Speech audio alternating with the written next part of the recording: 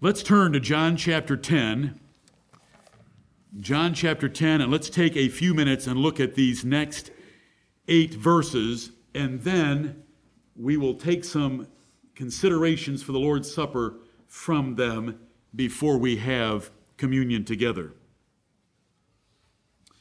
John chapter 10, I have briefly, or depending on how you look at the time spent in the first service, lengthily, explained to you the first 10 verses being a ministerial comparison between the ministers of Jesus' time and himself. That they were thieves and robbers, and he was the good shepherd. They did not have a divine mandate for the things that they were doing. He had a complete mandate as the Son of God. And we covered those things in the first 10 verses. Now, instead of being the door and being the shepherd that goes through the door, proving that he is the true shepherd of the sheep, he is going to be the good shepherd that giveth his life for the sheep, and he's going to compare himself to hirelings, which are men that are in the ministry as a profession, men who are in the ministry as a career, and how they were no comparison to him, that when danger would arise that would exceed their wages, they're going to disappear. When difficulty or diligence was expected that was greater than their wages, they would disappear. But the Lord Jesus Christ would even lay down his life for the sheep. We can see that he did lay down his life, and he's going to explain that doctrinally more carefully in verses 26 through 30. At this time, it's just his sacrificial, primarily his sacrificial ministry for the benefit of the sheep, in total contradiction and distinction from the ministerial association. So let me read to you verses 11 through 18. I am the good shepherd. The good shepherd giveth his life for the sheep. But he that is an hireling, and not the shepherd, whose own the sheep are not, seeth the wolf coming, and leaveth the sheep, and fleeth. And the wolf catcheth them, and scattereth the sheep. The hireling fleeth, because he is an hireling, and careth not for the sheep. I am the good shepherd, and know my sheep, and am known of mine. As the Father knoweth me, even so know I the Father, and I lay down my life for the sheep. And other sheep I have, which are not of this fold, them also I must bring, and they shall hear my voice, and there shall be one fold and one shepherd. Therefore doth my Father love me, because I lay down my life, that I might take it again. No man taketh it from me, but I lay it down of myself. I have power to lay it down, and I have power to take it again. This commandment have I received of my Father. Amen. Very briefly, let's continue the comparison of Jesus Christ as bishop, pastor, shepherd, and the Pharisees and scribes and Sadducees of his day as they were pastors or shepherds. They considered themselves to be shepherds of God's flock, like you read in Jeremiah 23 and Ezekiel 34. The prophets and priests thought they were fulfilling God's calling. They had an office that they had taken upon themselves, and yet those chapters condemned them for their selfish, greedy ways in which they dealt with the flock of God. Jesus was sacrificial, and the contrast here is great. He has dealt with thieves and robbers. The opposite of being a thief or a robber is laying down your life for those sheep. Instead of taking from the sheep, you give everything to the sheep.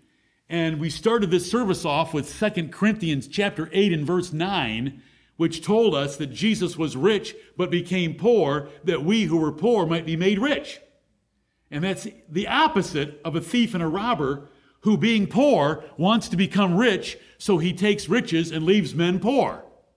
That it's the opposite.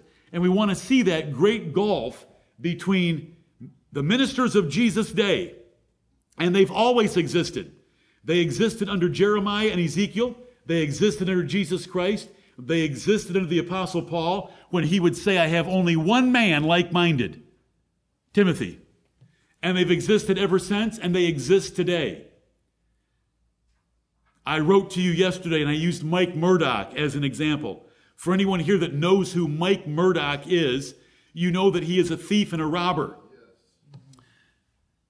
Sow a seed in my pocket. It's right here.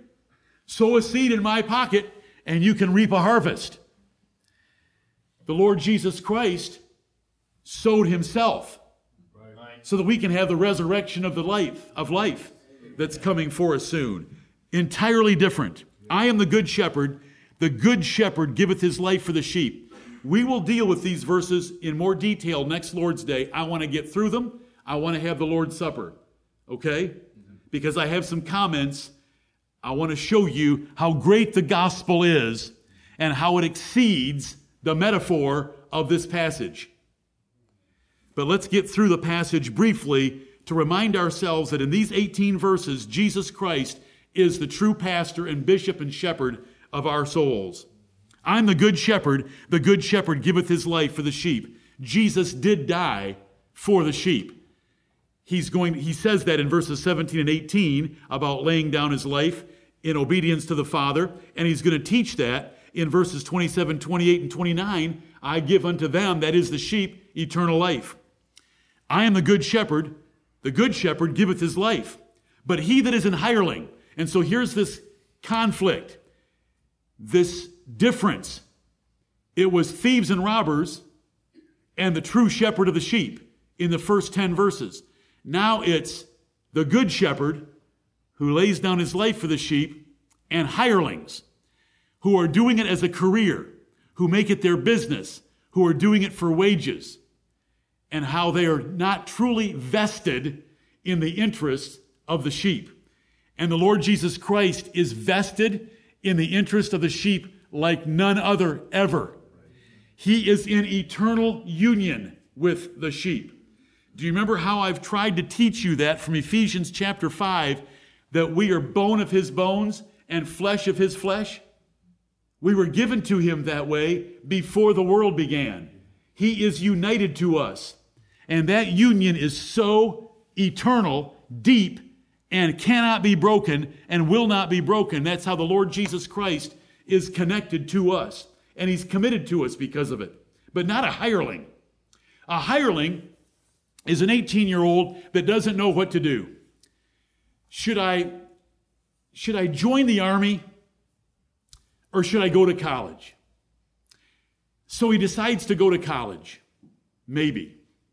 He goes to college and he opens up a handbook and he looks at, do I want to be an accountant? Too many numbers. Do I want to be an engineer? Way too many numbers. Numbers that you got to think about instead of just record. Smile, accountants. There is a difference. Oh, here's ministry. Oh, I only have to work one day a week. And that only for a little while. I think I'll go into the ministry. And so they make it a career. They're hirelings.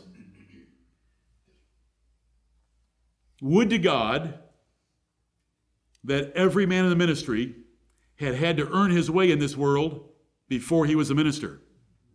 There's a lot of benefits to that, and I've taught it before, and I don't want to get off on it now because time is very limited. But there's great advantages to it. That way, a man is not going to be intimidated by a congregation and its most generous givers. Who cares if they give or they don't give?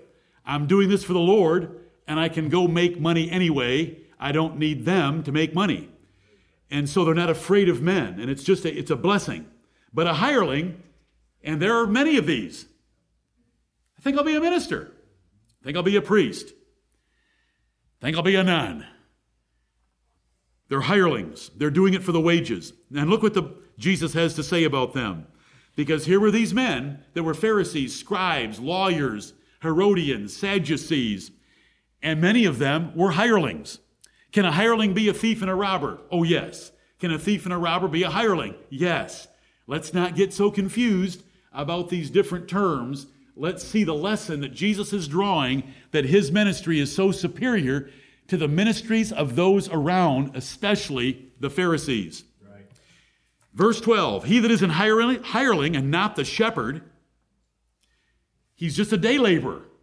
The shepherd maybe has to be out of town on business to buy some more sheep. But he turns it over to a hireling that he pays a wage to. So he's been hired to take care of sheep in the absence of the shepherd. The shepherd has a vested interest in the sheep. They are his business. They are his livelihood. He only profits if they prosper. The hireling only profits if the shepherd pays him. So all he cares about is the time clock. Click and click at the end of the day. And for any that have owned a business that had a time clock, you know them. They get there punctually and they punch in before they do anything else. Trust me, they punch in before they get their coffee and read the newspaper and want to talk to everyone on staff. Then they dilly-dally around as long as they can until they think it's time to go home or they're about to be reprimanded. Then they punch out so that they can squeeze every minute out of a day as possible because they're paid by the time, which I hate and despise paying anyone for time.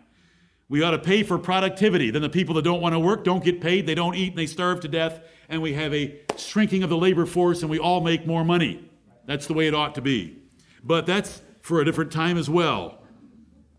He that is an hireling and not the shepherd, whose own the sheep are not, he does not have an owner's mentality. This is beautiful. Yes, it's economic. He does not have an owner's mentality because that's exactly what it says. Whose own the sheep are not. The sheep are the shepherds, and he's just been hired to take care of them for a while. So when the sheep are not his, he doesn't really care because he doesn't have a vested interest in them. And at the first sign of danger, he's gone. He's gone. David wasn't that kind of a shepherd, was he? No wonder Jesus didn't mind being called David or the son of David. When a bear came, what did David do? Run? No, he killed the bear. When a lion came, what did he do? He killed the lion to protect his father's sheep. He was just a son. Just a son. But he kept the father's sheep pretty well, didn't he? Does the son of David keep his father's sheep pretty well? Does he have a vested interest in them? They are his. He is not ashamed to call them brethren. They're joint heirs with him. They're to be adopted in the family of God with him, and he has been in eternal union with them from the foundation of the world. That is vested interest. That is real ownership. And it's not just to get some mutton in the freezer. This is to get the children of God to heaven. And it's powerful and it's beautiful. He that is an hireling and not the shepherd, whose own the sheep are not, he doesn't have an owner's mentality, seeth the wolf coming and leaveth the sheep and fleeth, and the wolf catcheth them and scattereth the sheep. In a congregation, that's a pastor. When he sees the truth and he sees the error and he has a conflict or a controversy in his congregation and he will not deal with it because he wants to remain popular, he wants to be approved by the ministerial fellowship. He wants to keep the majority of the church together. So instead of dealing with it like he ought to, he flees and runs. But not the Lord Jesus Christ. He was going to preach the truth if everyone left him. He was still going to preach the truth. The Pharisees would compromise every time they could. It tells us they would because they didn't want to be thrown out of the synagogue. They didn't want to lose their jobs. So they would compromise. Even the ones that believed on him would not confess him openly. Neither would the blind man's parents. But the blind man did. Because the blind man didn't care if he was thrown out of the synagogue. The hireling fleeth because he is an hireling. And we're supposed to understand that a laborer working for wages does not think or act like an owner. And for those that have owned a business, they all know exactly what I'm talking about. Hirelings do not care. Those that are just being paid wages for their time do not conscientiously care about the success and prosperity of the business. Where an owner will do what is necessary to help the business thrive. The only thriving that a hireling can think of is his paycheck. He wants it to thrive, so he milks the clock. He paces himself during the day. Oh, to live in a country and to live in a place where those that paced themselves were fired. So that we had real workers on the job. And then they could get paid twice as much. because a man that likes to work can outwork 3 men that pace themselves. You don't need to pace yourself. Energy will come in the doing of the task, not by laying around. That's how you get tired. How do you think you get tired? By slowing down. I have things worse than that to say that were presented to this church's men by men in this congregation about how to handle sickness and other things when it's time to go to work. Go work it off. One of the best cures for sickness is to go work it off. That's the difference between a hireling and an owner's mentality. An owner knows he can't just take a day off because he feels like it, because he's got the sniffles. An owner can't do that. An owner's got to be there and make that business go. The owner can't have customers looking for service and no one there to give it to them. And so Jesus is arguing beautifully here if you'll think economically and financially and from an employment standpoint. The hireling fleeth because he is an hireling. You ought to know what the definition of an hireling is. That's a person working for wages rather than having a vested interest in the sheep. And careth not for the sheep, because he only cares about his paycheck. I am the good shepherd. Notice this. We've got a sandwich here of verse 11. I am the good shepherd. The good shepherd giveth his life for the sheep. And verse 14, I am the good shepherd and know my sheep and am known of mine. As the Father knoweth me, even so know I the Father, and I lay down my life for the sheep. 11, I lay down my life for the sheep. 15, I lay down my life for the sheep. In between, the hireling. What does he do? He runs to save his life instead of the sheep. Now, if you run and leave sheep alone, what's going to happen? They're going to be scattered. If the threat was great enough to cause the shepherd to run, the threat is great enough to harm many sheep. And they're scattered as they run away from some animal of prey, like a lion or a wolf. And so the comparison is made. And the Pharisees were the hirelings, and Jesus was the good shepherd. Verse 16, and other sheep I have, which are not of this fold. So we have a sheepfold, and it's a Jewish sheepfold. But there's another sheepfold, and it's a Gentile sheepfold. Amen. And there's sheep there that need to be brought. And other sheep I have, which are not of this fold, them also I must bring. I have a vested interest in Gentile sheep as well, and they shall hear my voice, and there shall be one fold and one shepherd. And the Lord Jesus Christ has gathered together into one body, Jews and Gentiles. I have to cheat and jump ahead in chapter 11 just for a moment. John chapter 11, near the end of it, the Pharisees have got together and are conspiring on what they're going to do about Jesus raising Lazarus from the dead. If we don't do something, everyone's going to follow Jesus. Why could you have a meeting and talk about a man has been raised from the dead and not want to run to Jesus and sign up? Right. But they didn't want to run and sign up. They wanted to kill him. And they wanted to kill Lazarus. So there couldn't be a man that said, I was dead, but now I'm alive. But at this conference that they're having, a man stands up and prophesies by the power of God through one of his own enemies. And it's Caiaphas. And it's in verse 49, and one of them, named Caiaphas, being the high priest that same year, said unto them, Ye know nothing at all, nor consider that it is expedient for us that one man should die for the people, and that the whole nation perish not. And this spake he not of himself. He didn't know what was coming out of his mouth. God put in his mouth a prophecy of Jesus Christ. He was just saying, let's go ahead and kill one man and make Rome happy with us that we've killed someone that appears to be an enemy of Rome.